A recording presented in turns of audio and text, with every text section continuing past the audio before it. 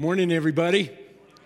It's great to be with you this morning. And a special welcome to those of you who are joining us online. We're glad that you are with us. And yes, thanks, Pastor Brent. I have published this book. It's been a book that's been 4 years in the making, and I'm really pretty proud of it. I was inspired to write it from this Rembrandt painting titled "Christ in the Storm." There it is. And that painting was stolen in the largest art heist, unsolved art heist in world history.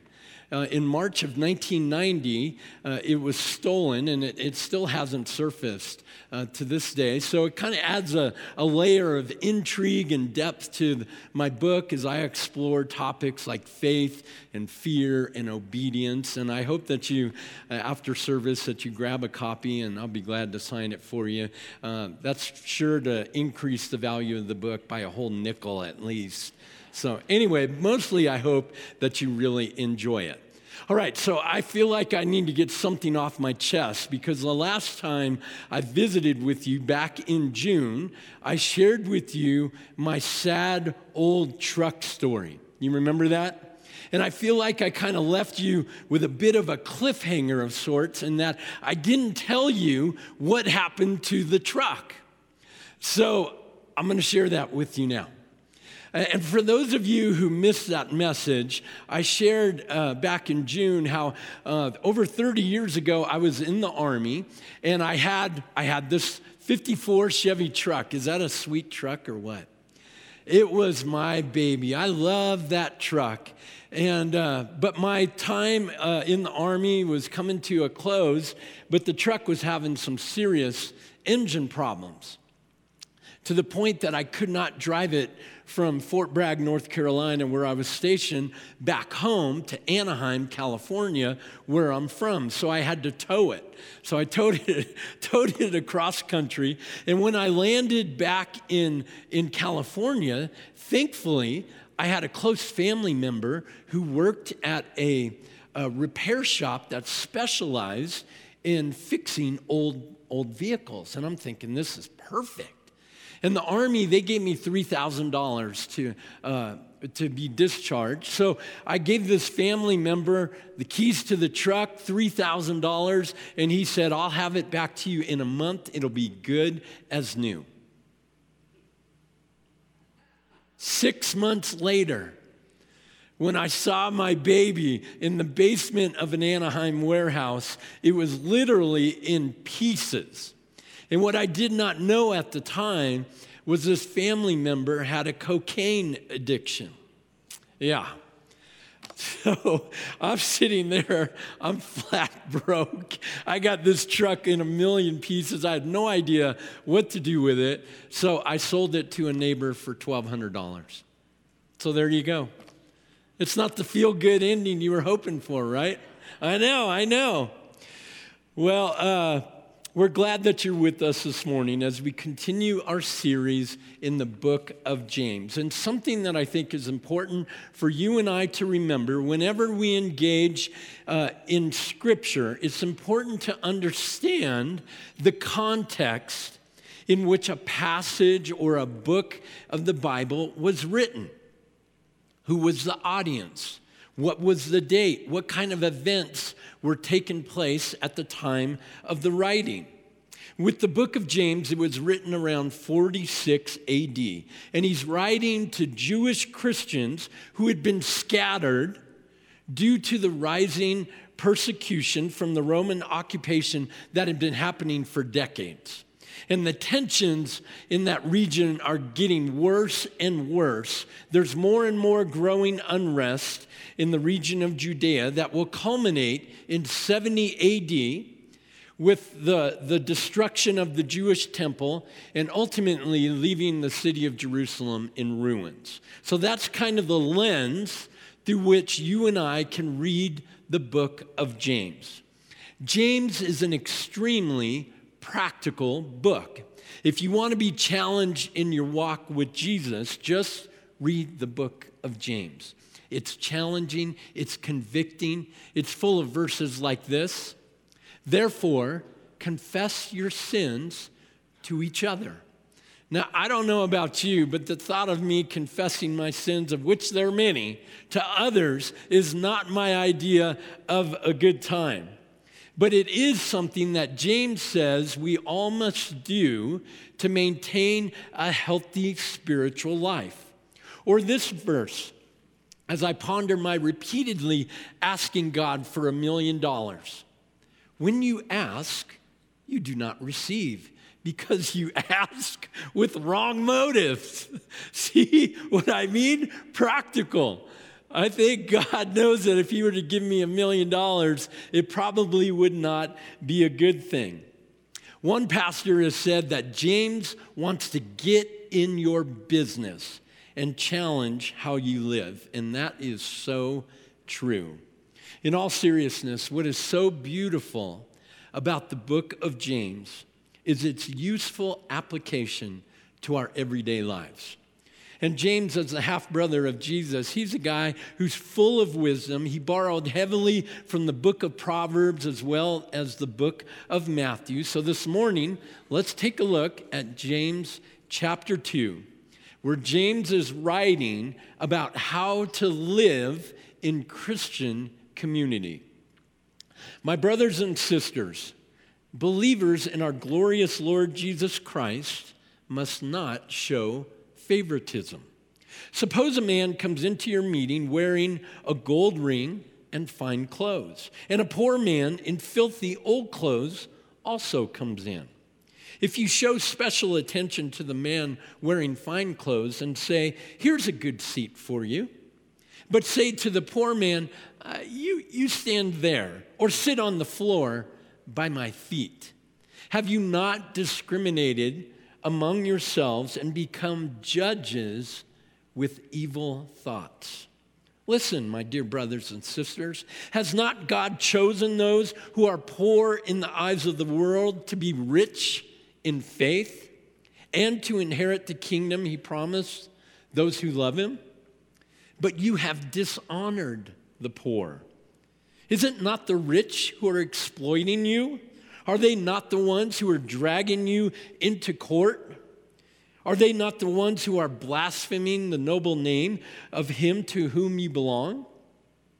If you really keep the royal law found in Scripture, love your neighbor as yourself, you are doing right. But if you show favoritism, you sin and are convicted by the law as lawbreakers. For whoever keeps the whole law and yet stumbles at just one point is guilty of breaking all of it. Now, I'm sorry about this. I should have done this a little bit earlier.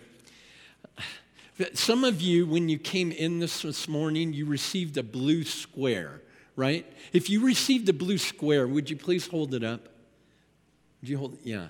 Okay. Yeah, there's not a whole lot of you. And frankly, the ushers, they handed out these blue squares to you because you look like, well, you're attractive and you look like you have your stuff together. So to add to it, what we'd like to do is have you move to the seats down in front just to give you a better viewpoint. And those of you who did not receive a blue square, hey, sorry about that. I mean, you can't win them all, right? Now, how are you guys feeling? Perfect. Thank you, ladies. Isn't it so much better? How are you feeling? Are you wondering, is this dude for real? Did the church really hand out blue squares based on how people look? I'm just kidding. No, you guys, you can stay there. You're welcome to stay there. I'm just kidding, and I only did that to illustrate. Really? Well, I only did that to illustrate what was taking place in the early church. Division was happening in the church based on how people looked. And the church today has experienced division also. over the last 18 months with this COVID pandemic, there's been a lot of division about how to go about properly handling the pandemic, right? And then you get into politics, there's a lot of division there for sure. But apparently, what was dividing the church in the day of James was money and the importance of appearances. 4 years ago, my wife and I, we celebrated our 20th wedding anniversary. And we decided we were going to go to New York City and enjoy just visiting New York. And we had the greatest time. We spent 3 or 4 days there. And one of the things that we thought would be super fun would be to sit in the audience of a late night TV program. I mean, how fun would that be, right? What we did not know, but came to realize, is that there was a vetting process just to sit in the audience. So we had to fill out this online application where they asked us for our social media links, and most importantly, they asked for a most recent picture. Now, it may come as no surprise to any of you that my wife, we didn't make the cut. We didn't get in. Now, my wife, she could have gotten in all by herself because she's a looker. But they took one look at me and they're like, yeah, I don't think so. Apparently, they only allow people of a certain look to sit in the audience of their TV program. And one thing that I learned from that experience is that people are very good at excluding people. I mean, we all know that, right? All of us, at some point or another in our lives, can think back to a time that we were excluded. Whether you were the last kid picked on the playground for the playground game, or you were excluded because of your race or the way you looked or your income or the type of car you drive or the neighborhood that you live in, and countless other ways, we've all experienced exclusion at some point, haven't we? The title of this message is Whole People Don't Play Favorites. And I don't know about you, but I have my favorites in a lot of different things. I'm a self-proclaimed chocoholic. Anybody else? Yep. I listen to Elvis just about every day, and I firmly believe that October baseball is God's gift to humanity. Can I get an amen? Yes. And like you, I have my favorites in a plethora of different things in life.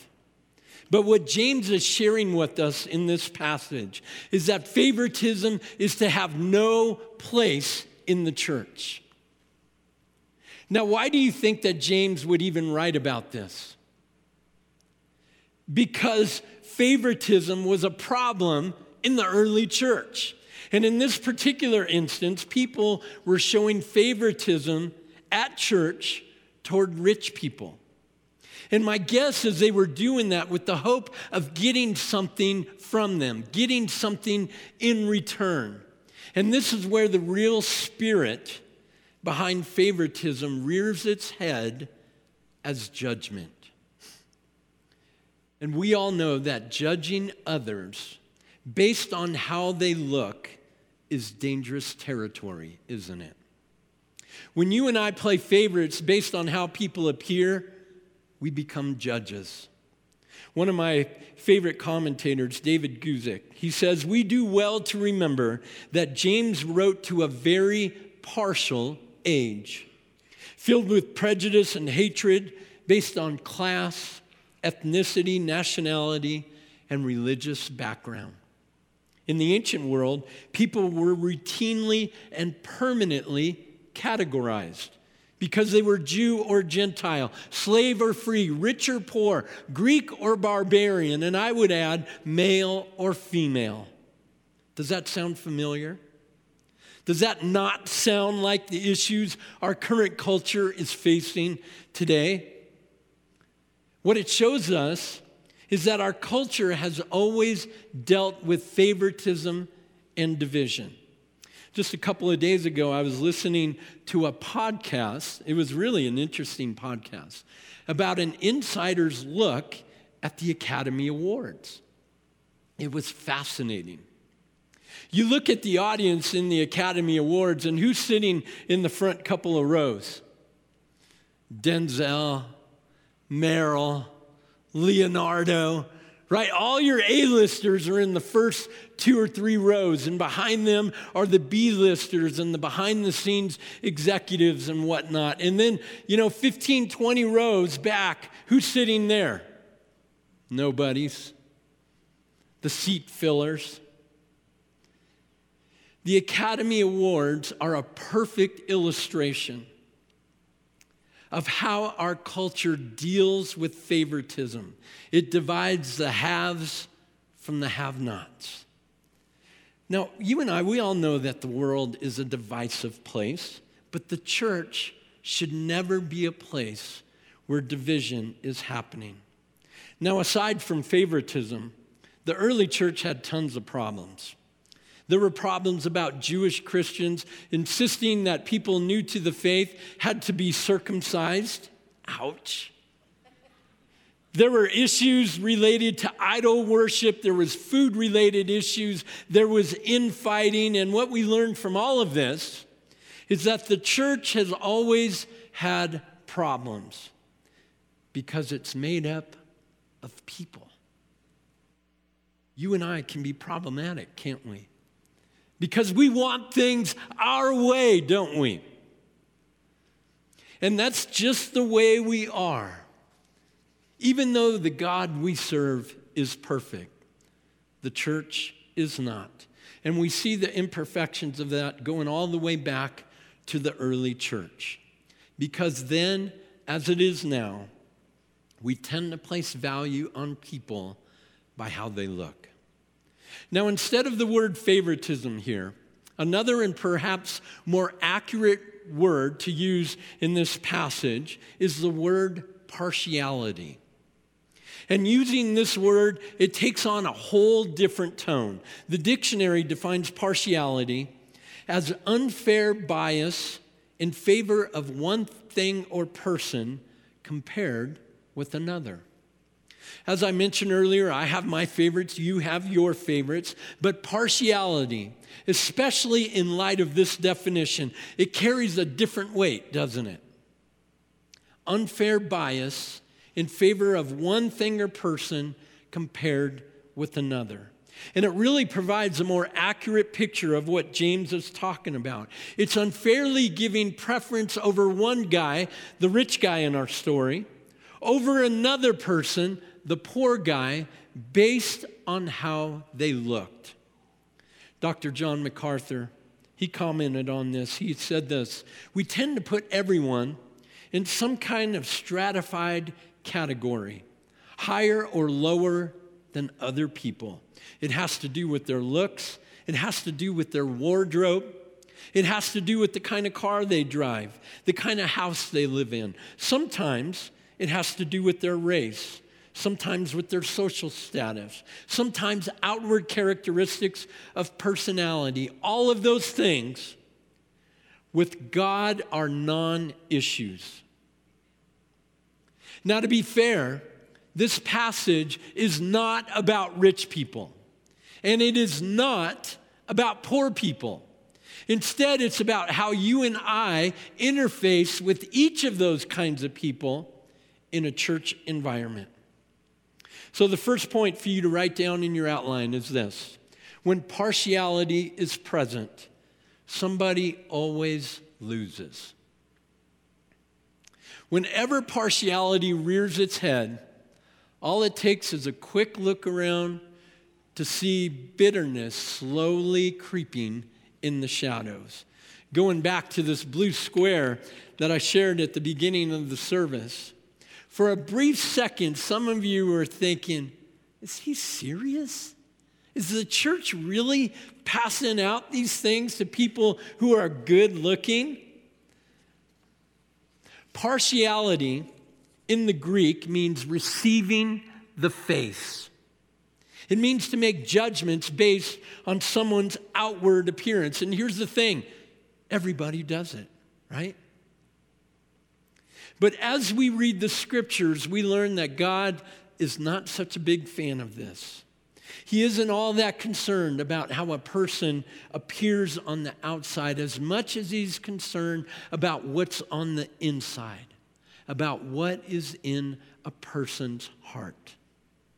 We see an example of this in the book of 1 Samuel, where God, having rejected Saul as the first king of Israel, he's now on the lookout for the next king. Enter this dad named Jesse, who has 8 sons.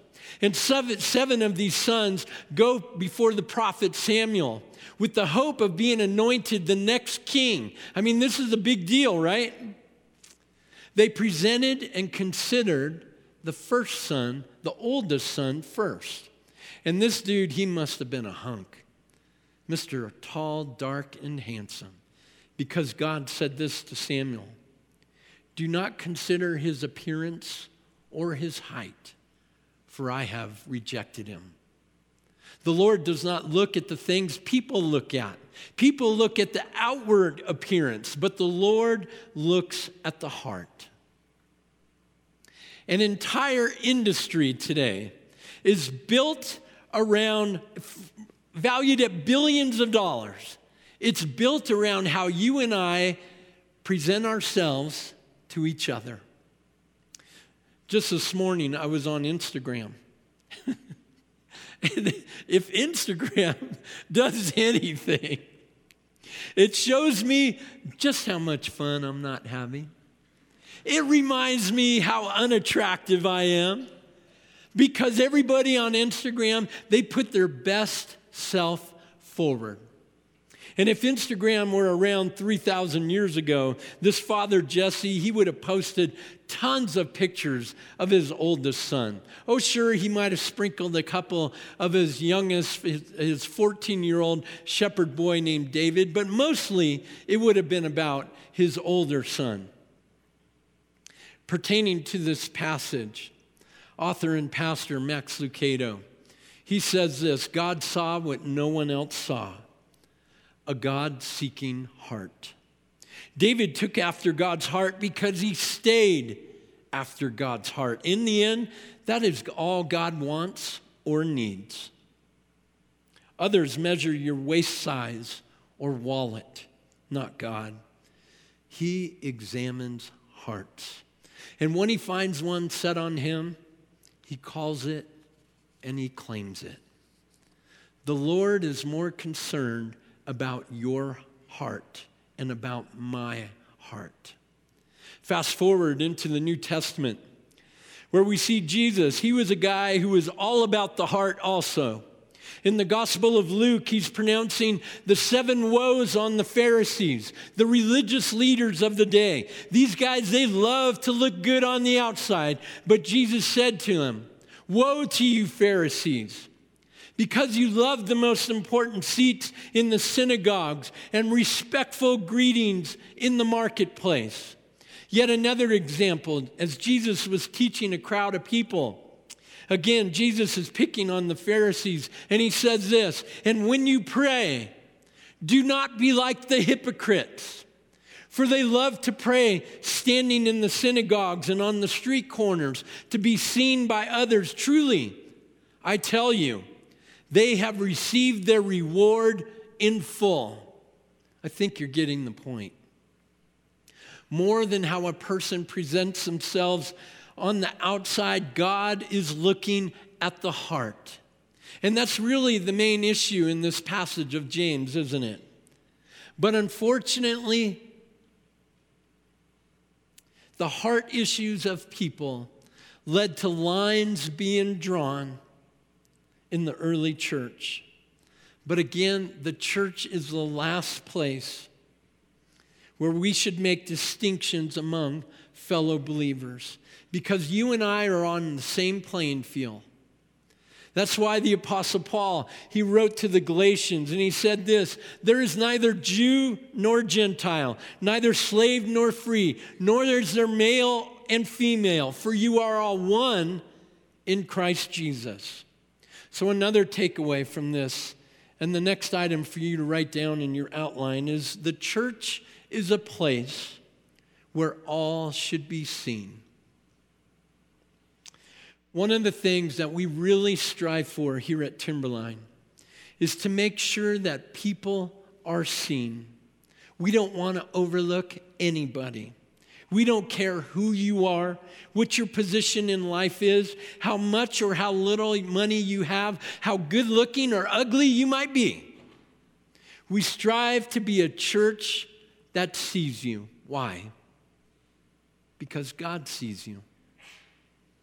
Our earnest desire is to follow the example of Jesus.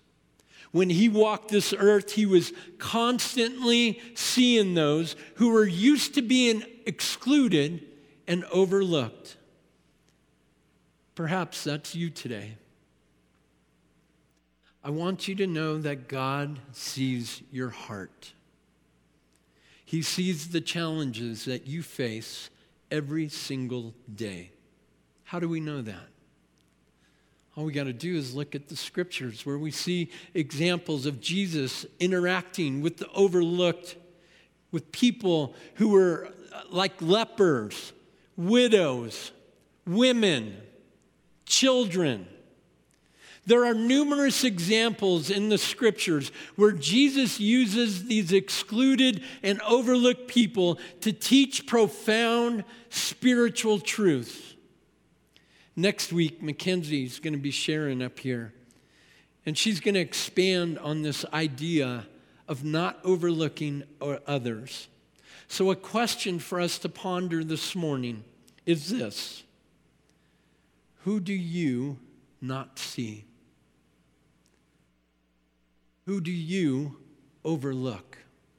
Sheesh, it's a heavy question, isn't it? But if you and I are able to answer that question and act on it, we're moving a little closer to the heart of God. And I think that's what's so good about these kindness cards that we passed out last week. We've heard so many great stories from you folks who have shared how you've given these cards to bank tellers or servers at your favorite restaurant, and just how moved people were by that. And I think these serve as great reminders to be on the lookout for those we tend to overlook. A few years ago, my family and I, we lived in Portland, Oregon.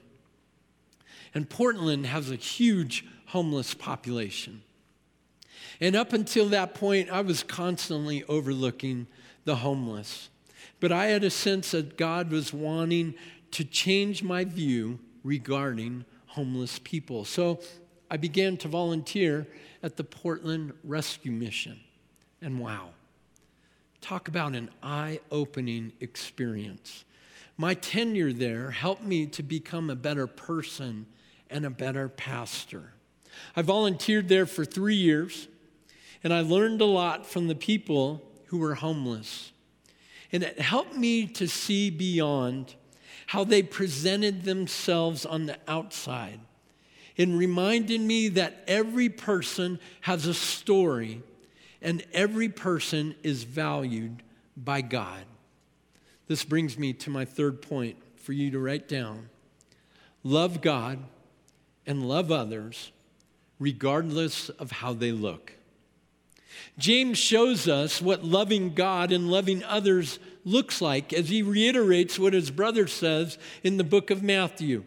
And he said to him, "You shall love the Lord your God with all your heart and with all your soul and with all your mind. This is the great and first commandment. And a second is like it. You shall love your neighbor as yourself." On these two commandments depend all the law and the prophets. Loving our neighbor as ourself. When you and I do that, we are imaging God. When we image God, we're imitating God. So in order to properly imitate God, Jesus says we need to love God and love others. Dr. Michael Heiser, he says this: injustice and abuse of power would find no place if we valued the fact that we all image God equally. All our relationships, personal, home, business, work, church, would be different if we consciously remembered our equal status as imagers of God. Let me pray for us. Father God, we thank you so much for our gathering together today. Thank you, God, so much for the book of James and how it's such a powerful book in its conviction to live a godly life. God, we pray over this idea of not overlooking or excluding others based on how they appear. God, may we always keep that close to our chest as we engage with people. I pray for those who are here this morning who perhaps have been overlooked and excluded, and that this morning would be an encouragement to them, a reminder to them that you love them deeply and that you see them. God, we thank you so much for our time. In the name of Jesus, we pray. Amen. Amen.